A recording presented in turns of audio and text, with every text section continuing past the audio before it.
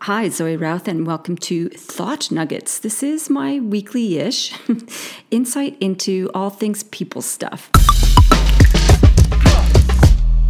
And I'm just back from 5 days with a community of thought leaders that I've been part of for the last 5 years. And it's always an astounding and provocative experience. It's a community of experts and consultants who gather every 3 months to review how our work is going and how to plan and get ahead in our work coming up.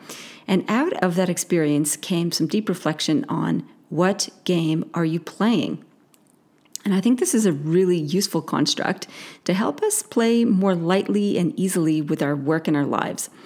So the game that we play in Thought Leaders, at least when we start out as participants in the community, is all structured around a made-up game of that includes revenue, different stages of revenue or different levels of revenue associated with a martial arts belt color theme. So it's a nice metaphor to incorporate into how we can grow our practice and have more impact. So it's a loose construct. We use revenue as a way of measuring progress. It's not the be-all and end-all.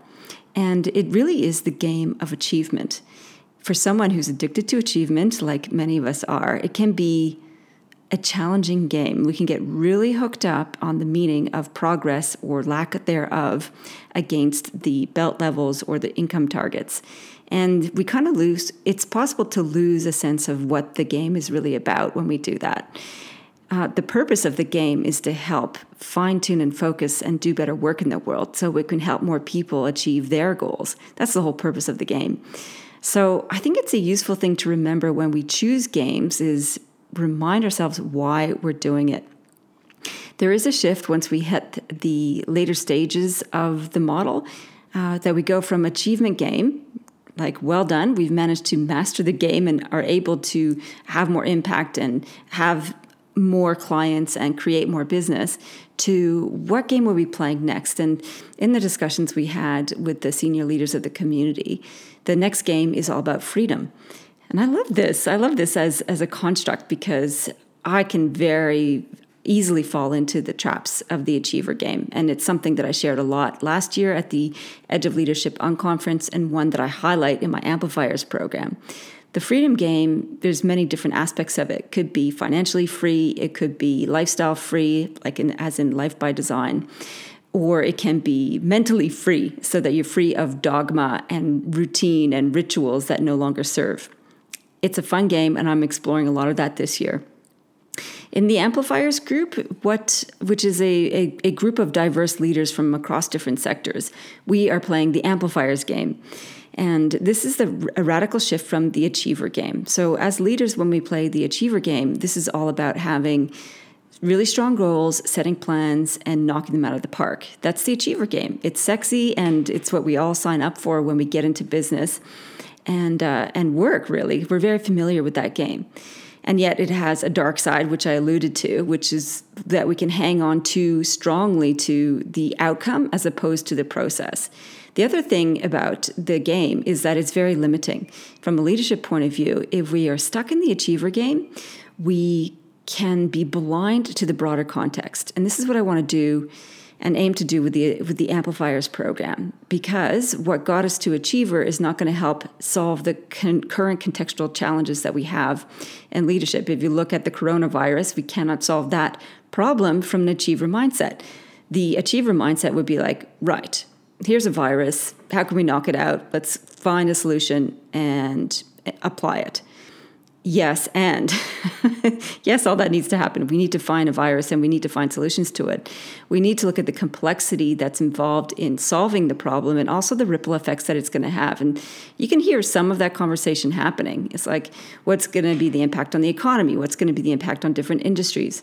I think other questions to ask are, what's it going to have an impact on how we see ourselves in the world, how we see ourselves as a collective humanity? How are we going to look at problems in the future?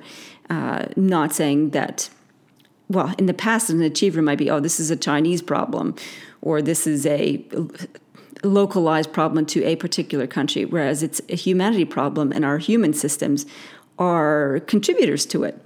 The fact that we are such a global interconnected population now through internet, through easy global travel, means that we need to create different ways of thinking and practice as leaders in the world. And this is what we explore in Amplifiers. And really, it's the game of ripple effect.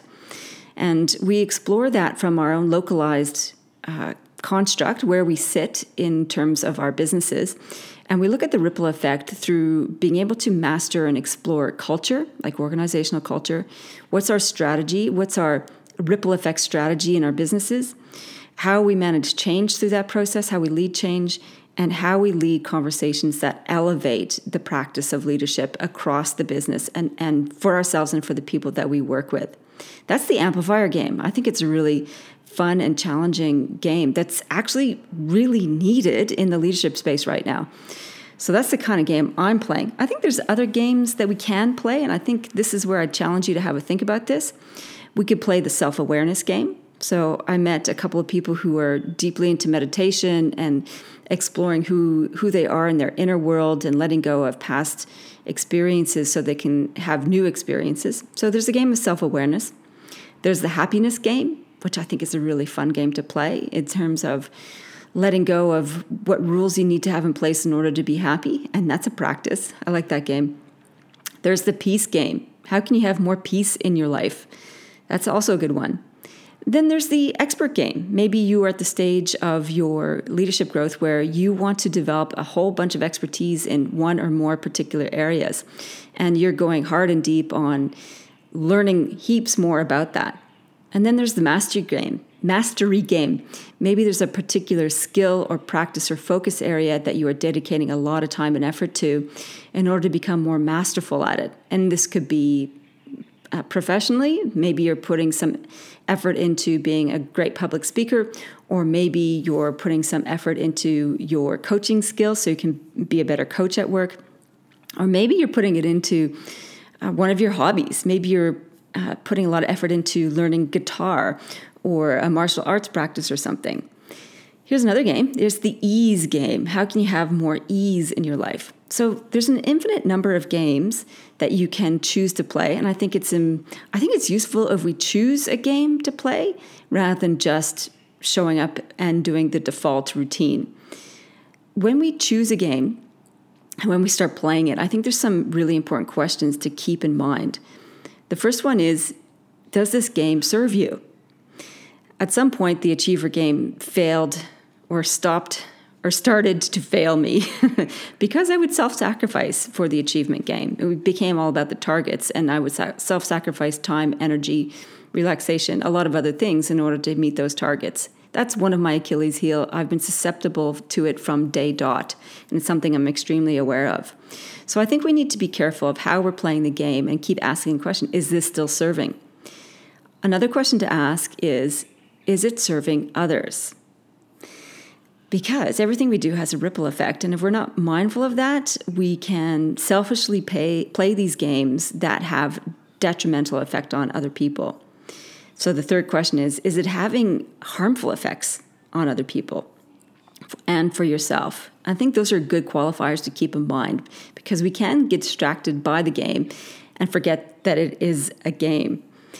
So I think the rules around choosing a game and playing it is play all out and play lightly. And remember, it's just a game. The other tips around choosing a game, I think, are choose a game that helps you either be, think, do, or feel, or all of the above, and do more of that. So an example, and then pick a qualifier for that. Let me give you an example. So in the Amplifier game that I'm playing, I want to be more free. So I want to be more free. That was free is the qualifier. I want to think more deeply. So that's my qualifier there. And I want to do more easy. Bad grammar, but still works.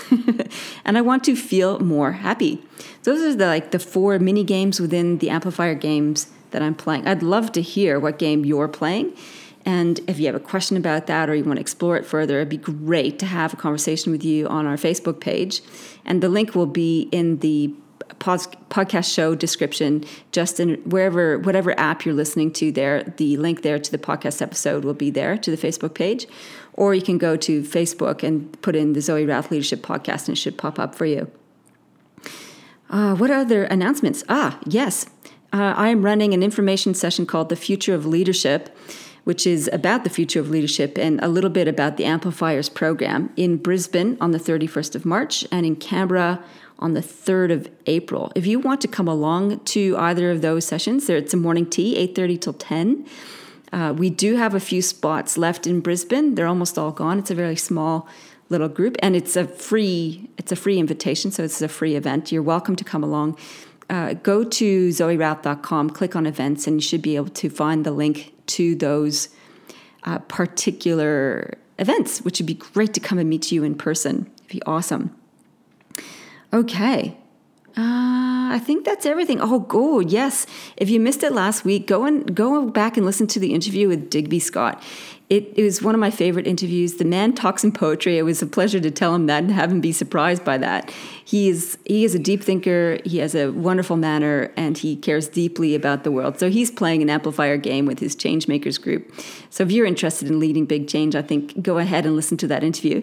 Coming up this week, we have another expert, Chris Dyer, on culture, and it was a really interesting interview about different experiences of culture and some of his awesome tips on how to implement incentives that don't turn people into dog-eat-dog maniacs.